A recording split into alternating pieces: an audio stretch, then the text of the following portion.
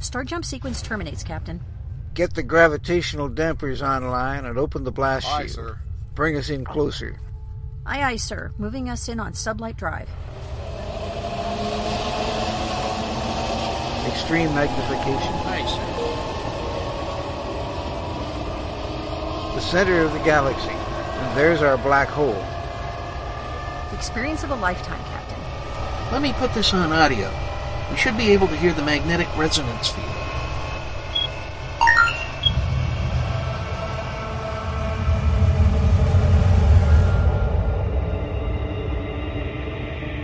This is it, ladies and gentlemen. The edge of time and space, where the impossible can happen. Welcome to the event horizon.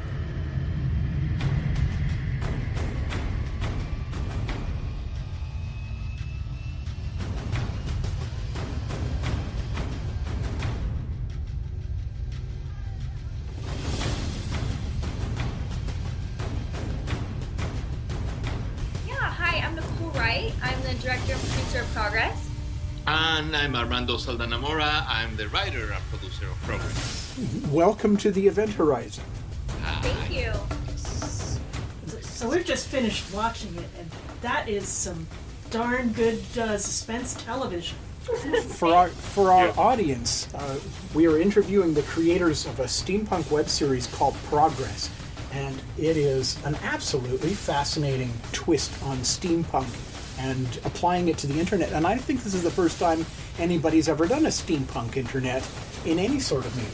I'm charmed by the concept. Thank you so much. Yeah. And I'm charmed by the visuals and the editing and the writing and just everything about it.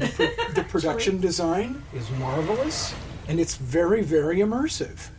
But don't just take our word for it. Have a taste of Progress.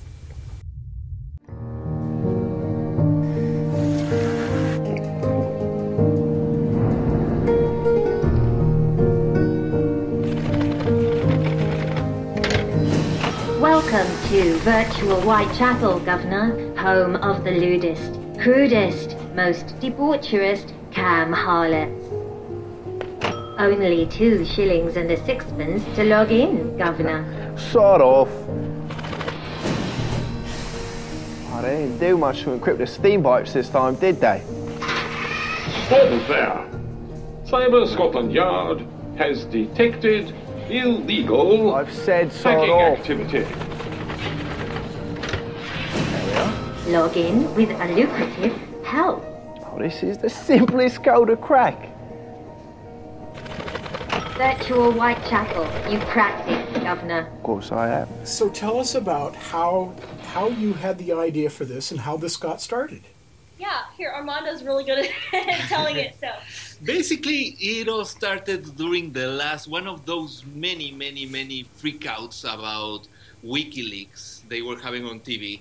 They had this pundit saying, "Oh, these people these are terrorists, these people are terrible, they're compromising our national security, they're like murderers, it's like Jack the Ripper with internet access." And then I thought, oh, that's a great idea for a series. Imagine if Jack the Ripper had internet access. Imagine that guy. That would be awesome. Yeah, that would be, and it was. It is. I mean, it's. I'm absolutely.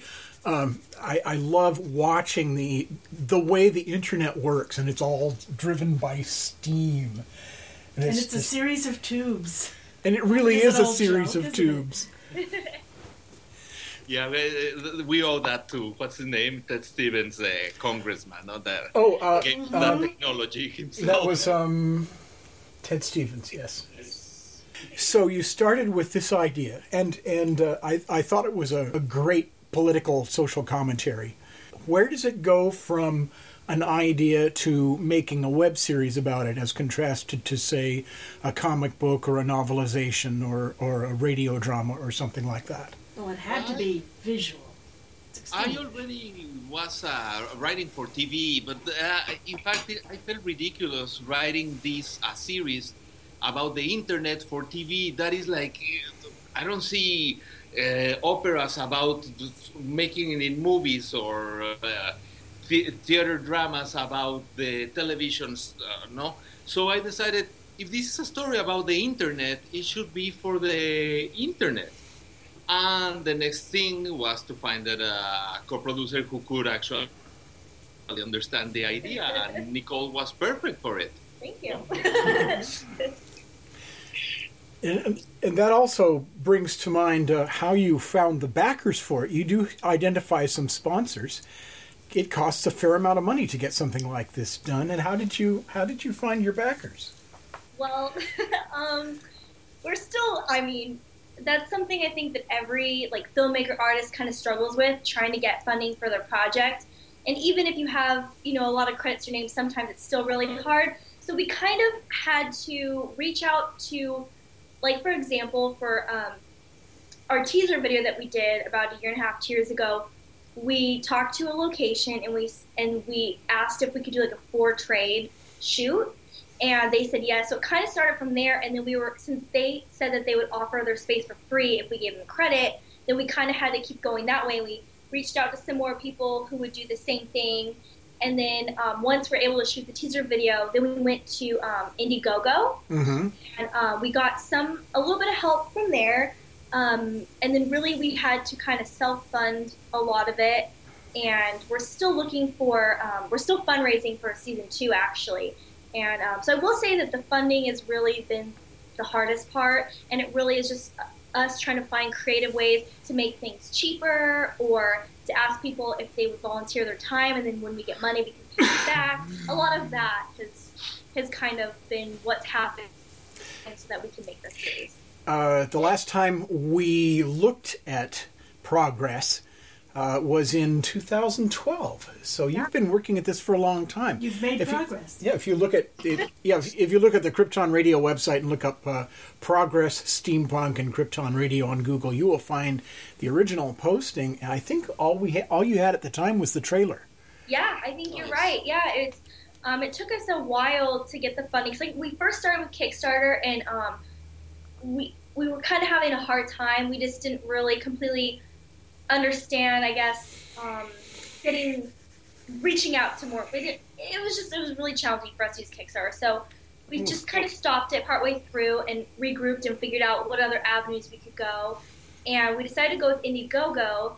And if you look it up, you see we've only got about $1,400, I think, from Indiegogo. But that was enough at least to pay our actors and some of the equipment. And then the rest, basically, Armando and I funded ourselves. And then so it just took us a while to be able to, find everyone that we needed to be part of it. And luckily, this has been great, is our production designer, David, who is nominated for one of the IAW TV Awards for his work.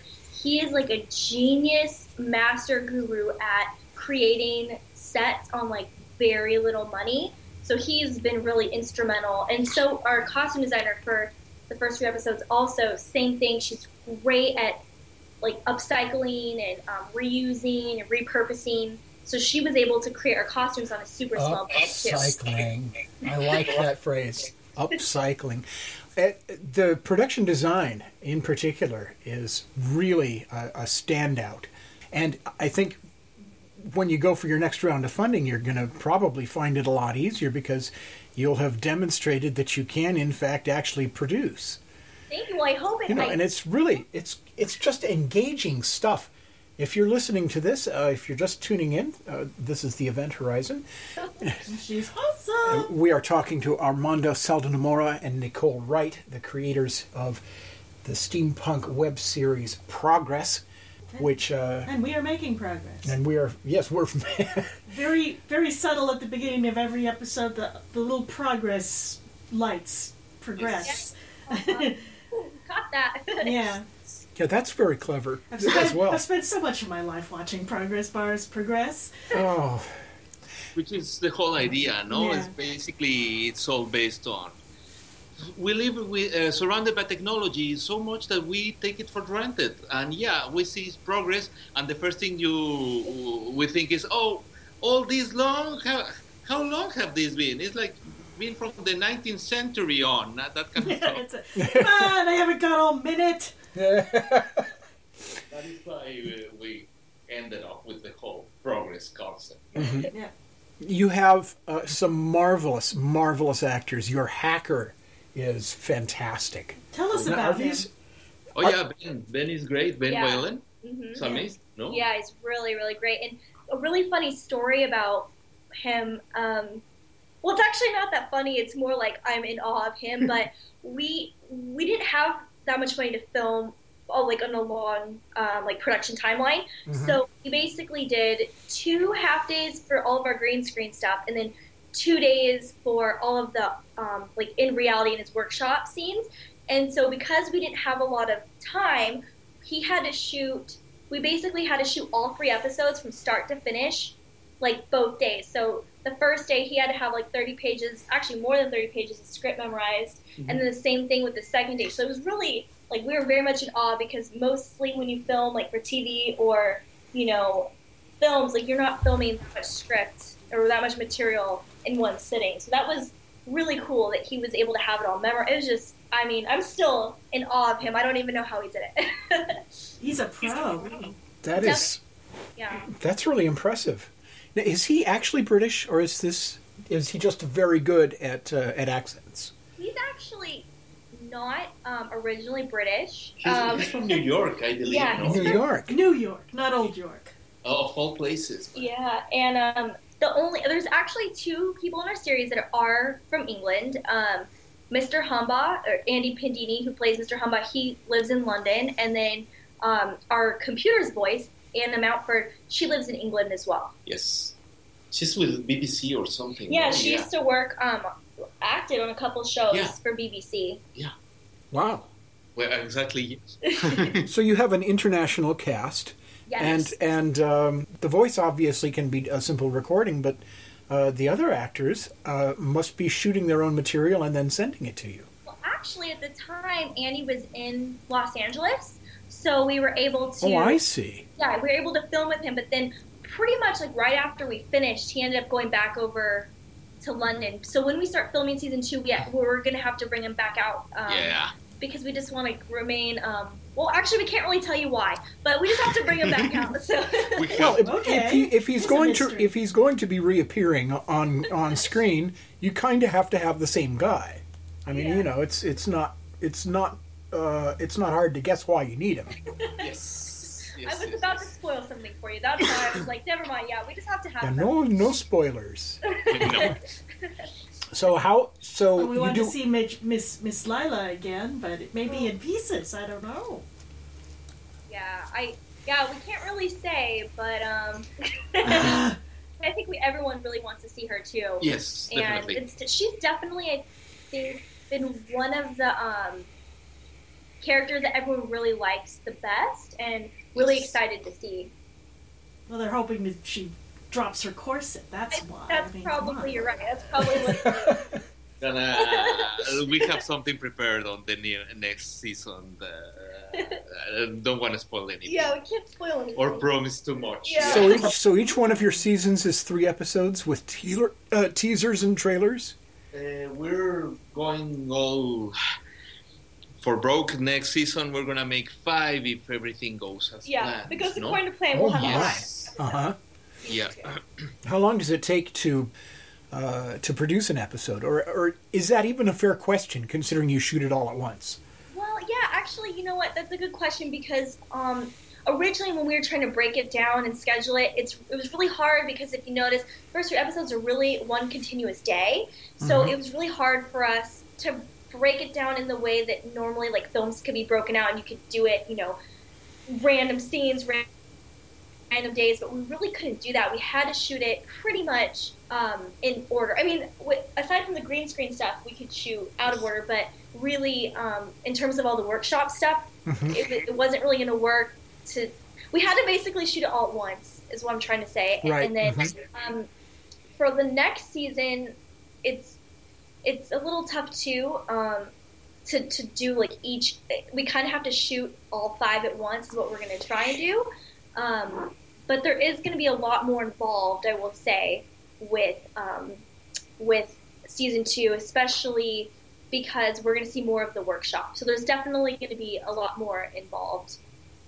So do you have standing sets, or is this something that you have to assemble each time you need it? Yeah, it's basically David has a lot of the pieces, and we have to kind of just reassemble a lot of it, and we might actually be building some other things too. So it's pretty much something we have to kind of reassemble and add to. Yeah. And basically, this crazy universe where there are computers with boilers and pipes everywhere. So yeah, every time something happens in this universe, all the scenery changes. There's a lot of changes for the new episodes. Oh yeah. So you're gonna see that. Definitely. No. I like the Scotland Yard with the copper. And the gentleman with the beard down to his navel and. It's really fun working with him. Because he's really professional, and he's like the most competent actor he wants to be. So, but you look at him and you cannot avoid to laugh. No, this guy, he tries to be the perfect policeman, and then he starts singing all of a sudden, and it was crazy, man. Really, containing our laughter. He's just he was just so perfect with it and so natural. Yes, it was really cool to see him do that. Funny stuff. He's a musical actor. He started in musicals, and look at his face, and like, really, were you in some bearded production of West Side Story? Or Gilbert and Sullivan, certainly. Yes. You know, I can definitely see him in Pirates of Penzance. Definitely. Some of his things, I think, is from Pirates of Penzance. No, is the policeman. Lot is not a happy one. Yeah. It's from that opera. It's weird, man. He came up with that idea. I said, "What can you do?" The hacker calls Scotland Yard, and they put him on hold. No. Yeah. And I said, "Kai, what can you do?" I can sing. And he started rolling literally on the floor, listening to him. It was amazing. So you do a lot of your work in front of the green screen. What's it like having to keep track of all of those tiny details and direct actors in front of a green screen? And it's weird. It's really weird, I think, especially for the actors. Like, just talking to them after the fact, they're like, it was really weird because they'd be doing something like, wait, but look over there, and it doesn't really completely make sense because they're not able to see what it's going to be. But they were so great at listening to direction, and literally, I'm so impressed with every single one of them because they didn't, we could tell them what's going to happen, but you still can't really visualize it until it's actually finished. So they just did such a great job. I don't even think I could do that. It was just, I'm just in awe of what they did because it definitely was, I think, a weird process, and I think they'll admit that it was fun, but just very different, because you're not really interacting with another actor. You have to make believe that they're there, and pretty much all of the actors, that's what they had to do. They weren't interacting with the other ones. We had to tell them, okay, this person's going to be doing this, or this person's going to look like this. But they had to make it all up as they went, pretty much. Well, that is the skill set of tomorrow as far as acting is concerned, and people are having to make the adjustment today. And it sounds like your actors are coping better than some of the people with very big names.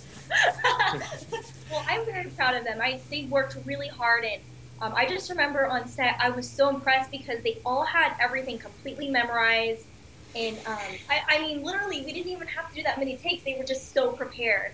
And I know, usually when you hire union actors, they are prepared, but I was literally like, wow, you guys are, like, beyond prepared. You're just in the zone. It was really cool. It was really, really cool for them. I think you're being possibly a little bit modest, Nicole. I think there is so much to keep track of. This isn't just actors memorizing their lines and knowing where to look, or, in absence of a tennis ball on a stick, getting the eyes in the right position.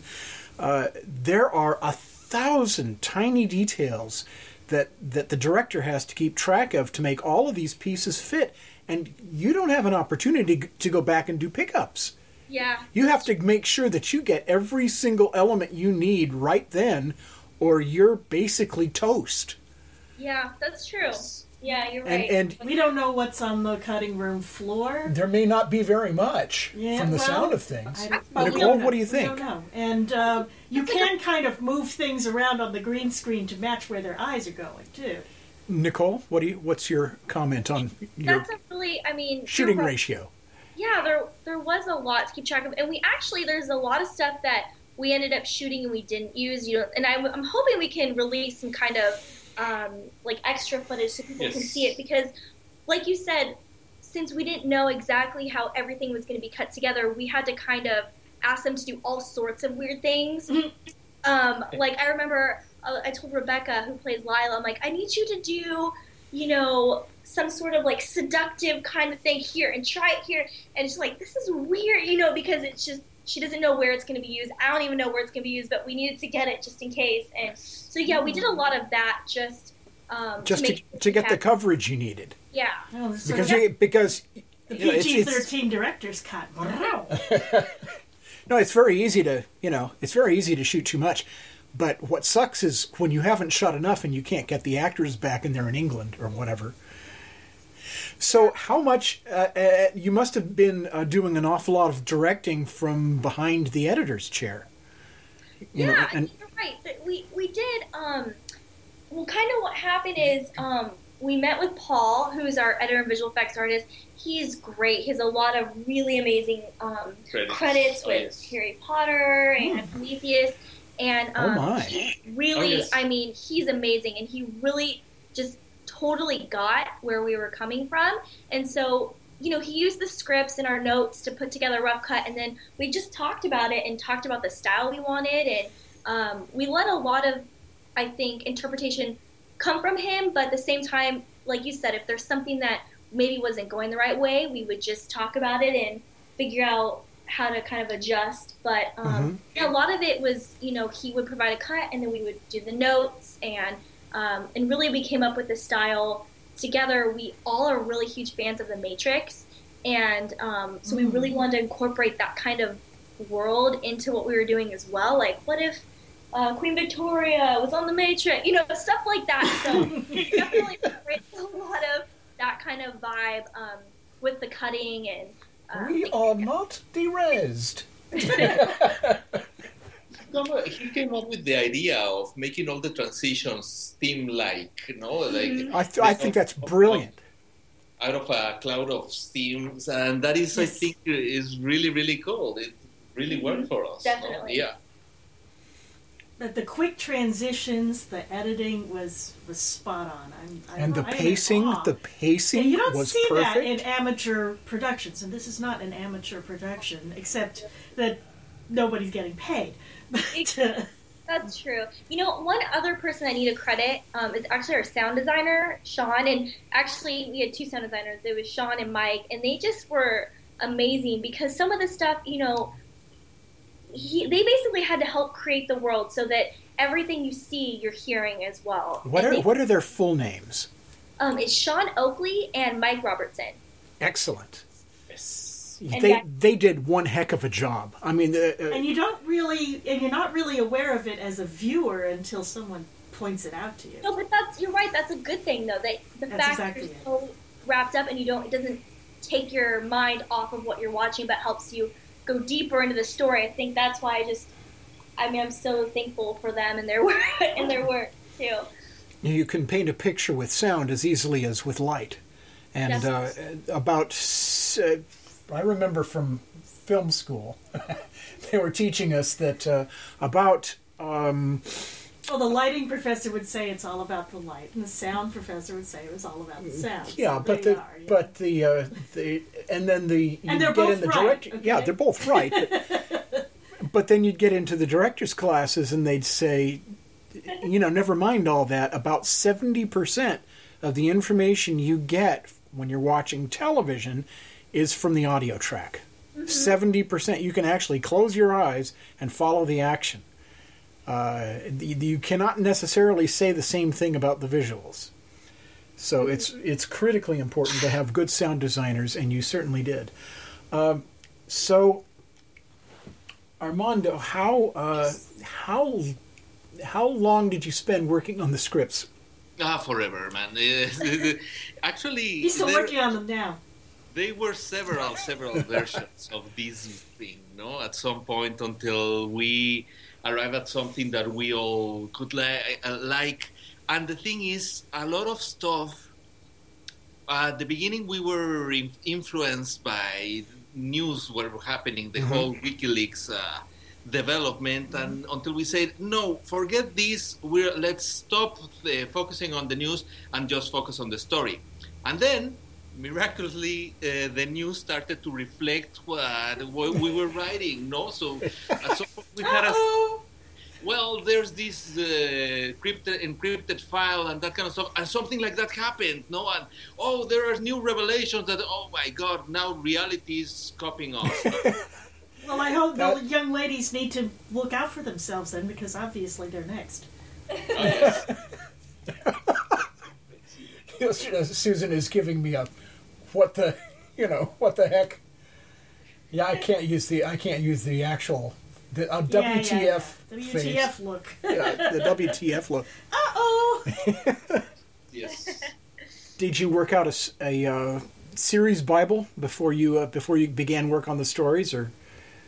Basically, we went directly for the story. It's like, okay, we're also fans of this series, Breaking Bad. And Breaking Bad is obviously written since the beginning. They knew how the story was going to end. They knew how the character was going to evolve and everything that was happening. And they didn't care if, we have a lot of success, let's keep the story now. Let's finish it where it's most finished. And something that we did is like, okay, we know how these characters are going to start and what is going to happen to them, and we know how they're going to end. We still have to decide how many episodes that's going to take. However, we have very, very clear on what's the evolution of the characters and story, no? Who is Jack the Ripper in this story? We have to know everything. You obviously have a great deal of skill with this. What else have you done besides, before you worked on this, what have you worked on? Awful stuff. This all writers is like, until you start actually becoming involved in production and stuff, everything is awful. However, I worked for TV for about 15 years, and then coming here, I did some movies with other writers, as a group of writers. Some stuff for TV, for Lifetime, for Sci-Fi Channel, for Fox. Anything on Sci-Fi Channel that we might recognize? That you want to admit to? Sharknado, that's not me. That's the only thing I want you to have clear. Sharknado, yeah. Yeah. Okay. Yes. Your honor is sustained, sir. It must be hard to write in a language that is not your own. Yeah, you get used to. It's pretty much like the Camp Harlots in the series in Progress. Is like, yeah, you end up doing it for money and you feel dirty at the end. It's not a pretty sight. But yeah. So what? Let's talk about the costuming. And who was your costume designer? Yeah. And how much budget did they have to work with, and how long did it take them to produce the look you were after? So our costume designer was Shannon Arendt, or Aaron. No, Aaron. Arendt, yes. Arendt. I can never pronounce a lot, but it's Dominic. Okay, Shannon, and she's great. Like I said, she worked on a very small budget. I think, was it like $400 or? Yes. I think it was $400, and it didn't take her a long time. I don't think. We also had, I should say, we had about a month and a half or so between when we filmed the stuff on green screen and when we filmed Oscar's workshop. So she definitely had a little bit of time, in between, so she could rest, recuperate, and then start again for Oscar's stuff. But I think really the main thing was getting all the costumes for Lila, and I think that took just a little bit of time. Yes. Because she had so many different costume changes. Yes. I think that was the biggest thing, is Lila's costumes. I love the richness, the visual richness of the costuming, and especially Lila's stuff, because that stuff has to be just pinpoint perfect. in order to work on camera. It's such an ornate era in clothing. Definitely. Every pin tuck has to be right, Definitely, yeah, definitely. She did a really great job, Yes. and especially on a super small budget. Oh yeah, yeah.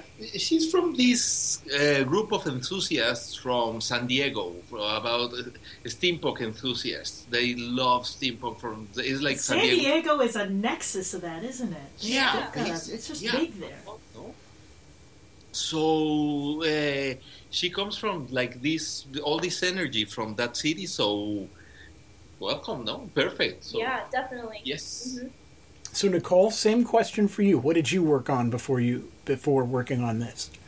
Well, I think the biggest thing I kind of did, I guess you could say, is I was associate producer on a documentary called The Philosopher Kings, and it basically followed custodians from different universities throughout the United States, and it kind of followed their day-to-day routine, but also seeking wisdom from them, especially like because they work in colleges. It was kind of like this juxtaposition of, they're not the educators, they're not the students, yet they have a lot of wisdom. And it was a really cool experience. And I've also done a number of short films. There's one short film, this is before I even met Armando, but it was in English and Spanish, and it was a musical, and that was so much fun.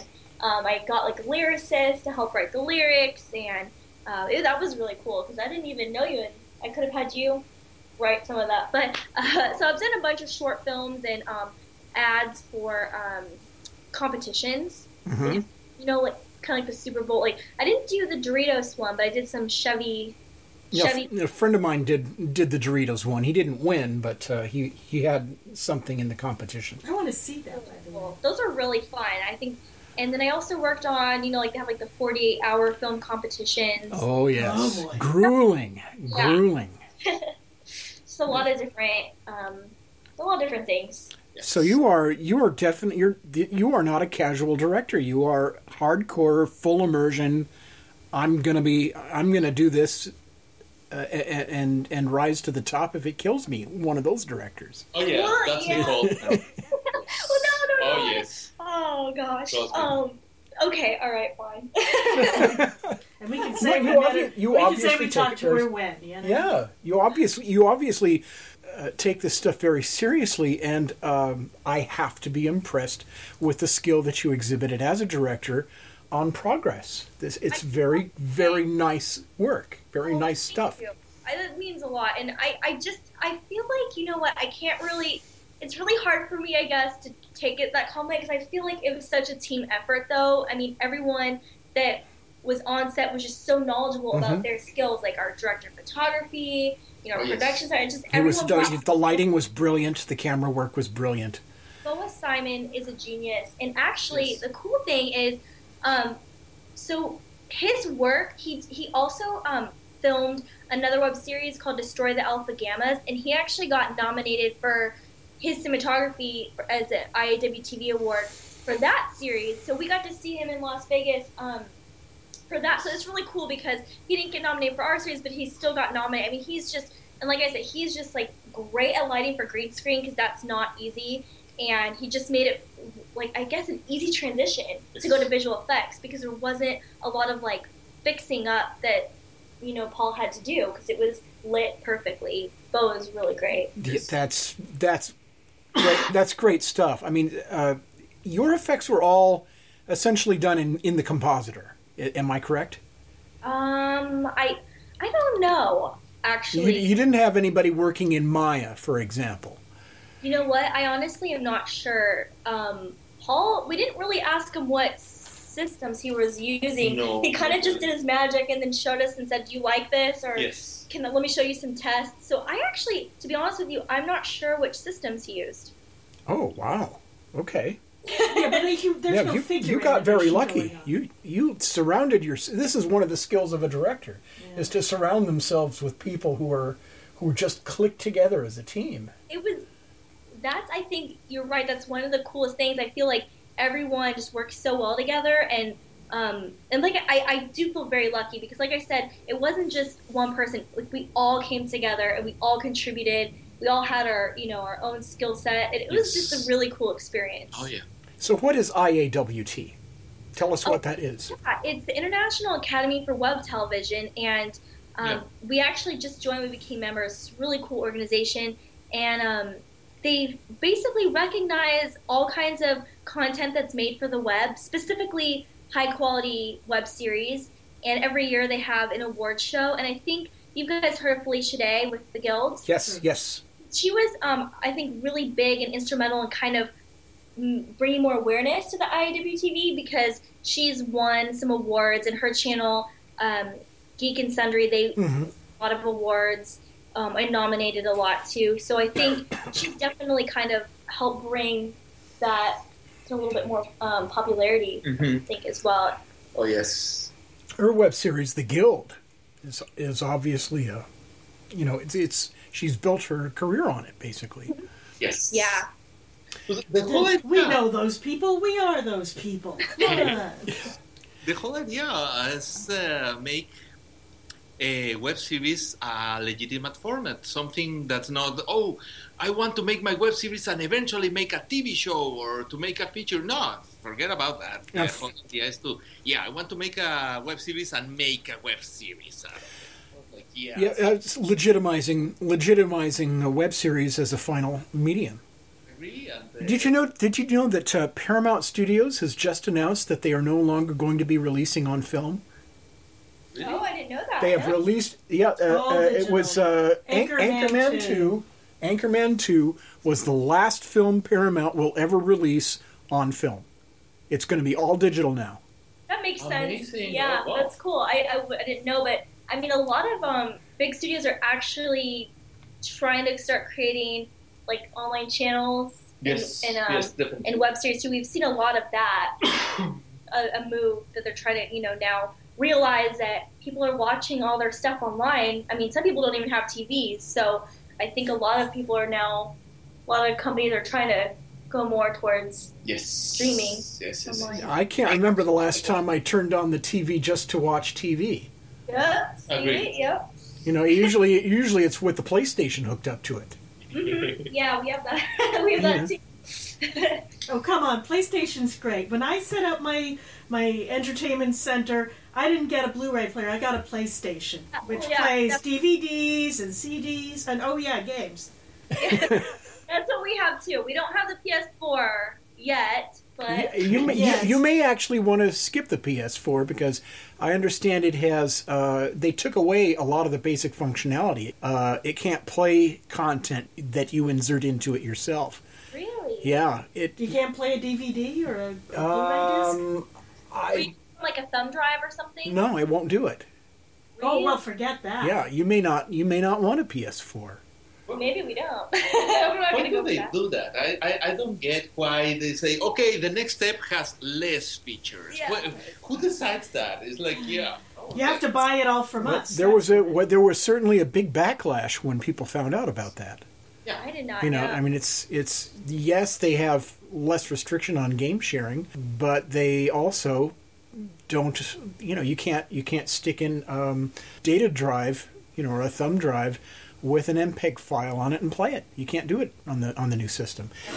But I want to see progress on a big giant screen. Oh my gosh! We must do this. You saw it, you said, or you? I want to see it. I want it.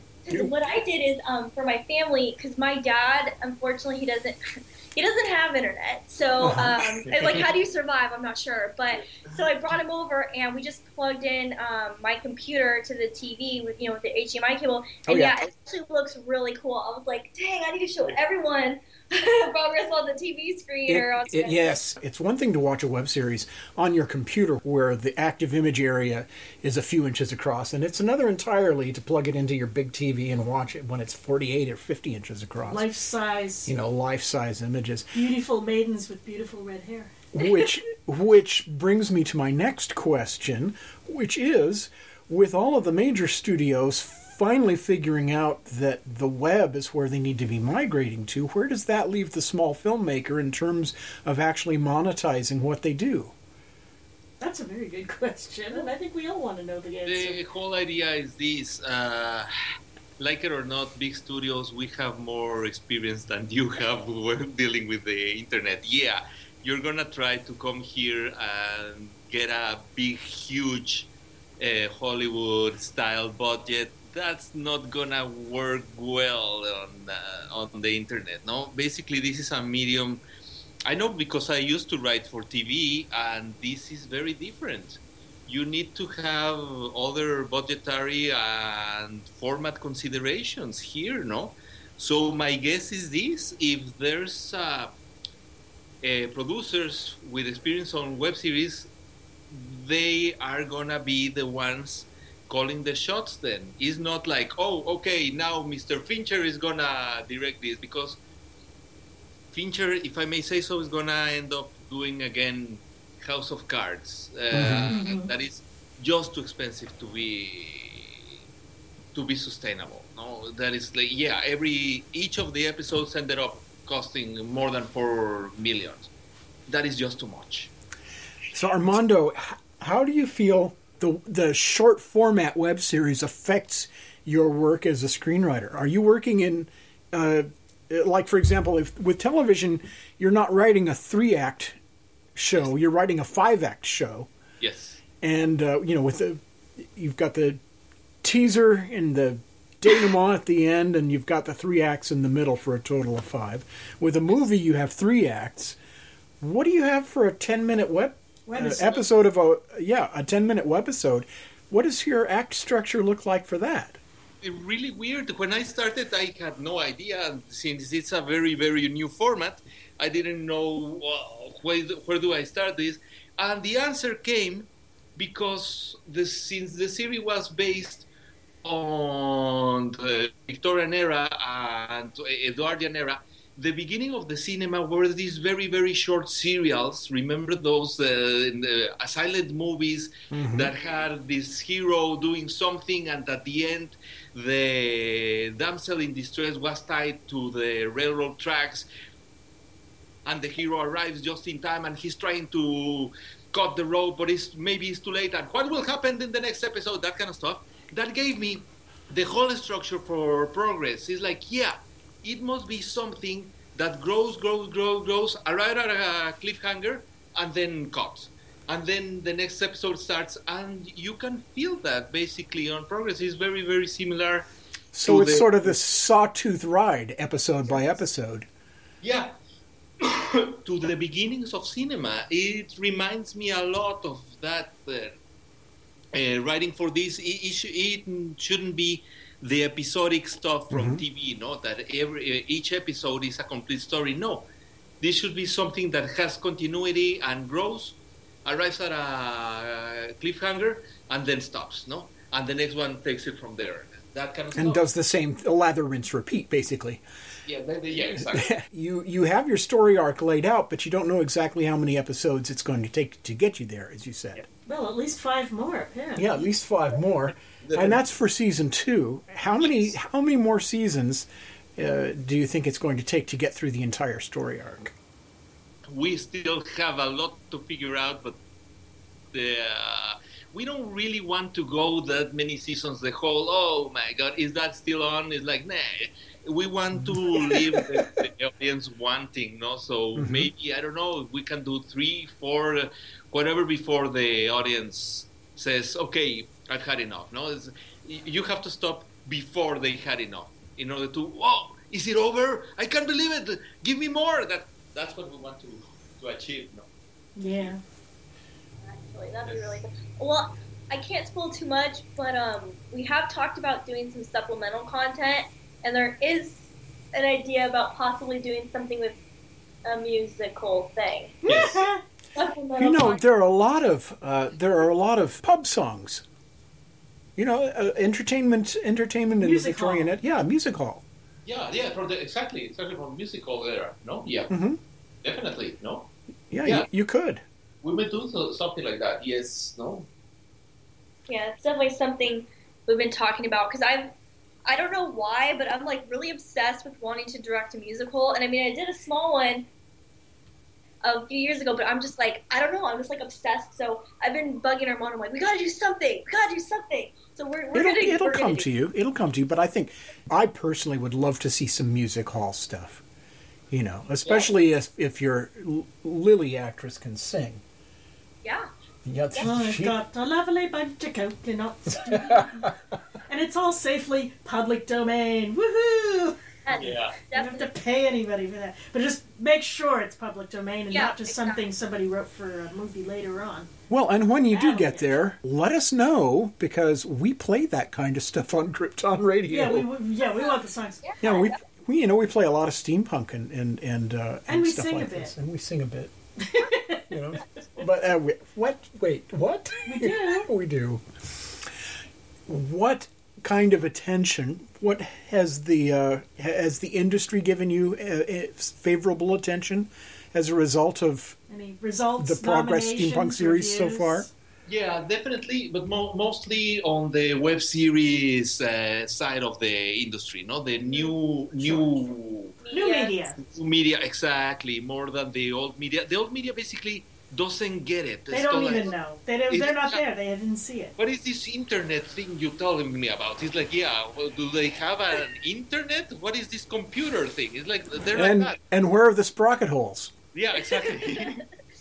It's like that. However, on the new media, we've been contacted by several international film web series festivals. No, that that's fun.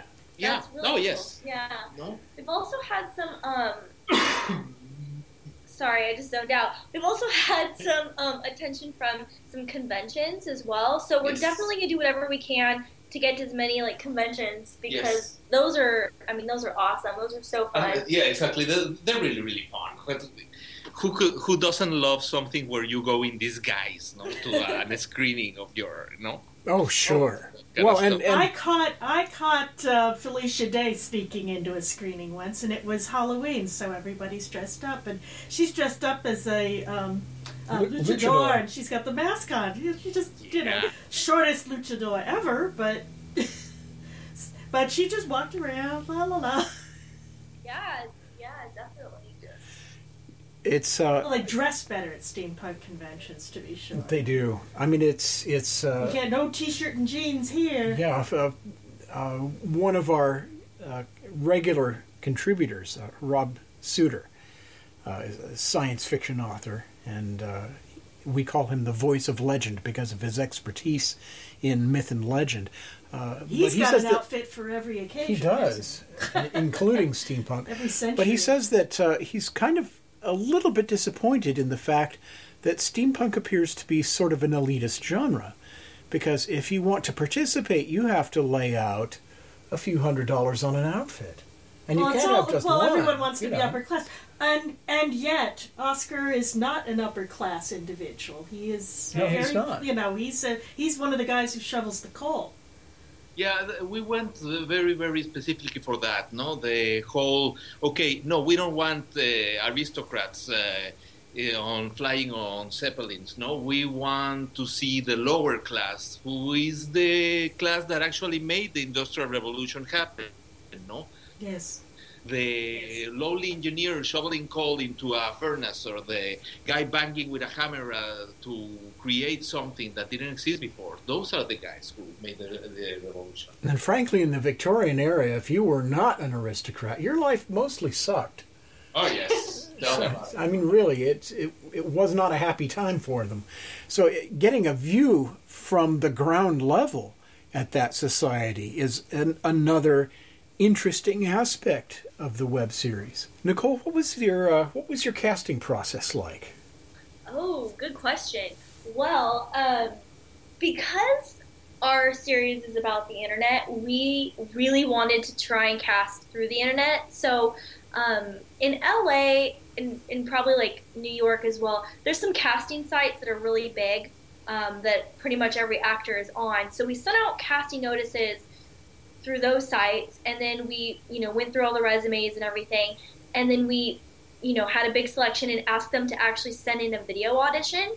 And so we went through all the video auditions, and then basically we had our top picks, and then that's when we brought everyone in and had an in-person callback. But we did everything basically online. There's an exception. Derek, who plays Adam Rhett, I actually knew him personally. We worked together before, and I thought he would be really great in the role. And so we asked him, to send in an audition, and yeah, he was just exactly what we were looking for and beyond. Yes. And then Andy Pandini and Kai Kofer, we actually didn't have an in-person audition for them. We just had them submit a video audition. Yes, definitely. And we chose them basically on videos. Yeah. Well, that's how you're going to see them in the end, so that's logical. Yeah, and then actually Anna, who plays the voice, you knew her. Yes. Yeah, so we didn't do the audition for her. But yeah, overall, I guess it was the main, Lila and Oscar, we started online and then brought them back for an in-person callback. I'm absolutely fascinated by the fact that there are so many actors and actresses willing to work on these shows knowing that they're not going to get paid for it. Yeah, well, we did pay them a little bit. Within our means. Yeah, within our means. I mean, it's not like, they're going to get paid like House of Cards. Yeah, exactly. No, they're not going to be millionaires. However, we do as the best we can in order to never to go someone without any money, any compensation for their work. And most of people, there's something about Hollywood that I learned when I arrived here. People do it because they love this. People love movies. It's not everybody here is trying to become rich and have private jets and that kind of stuff, no? They just love to act. They just love to tell stories. That's what's happening. Yeah. And also, to be honest, they told us pretty much when we talked to them and hired them on, that they said they absolutely believed in the story and loved it and just really wanted to be part of it.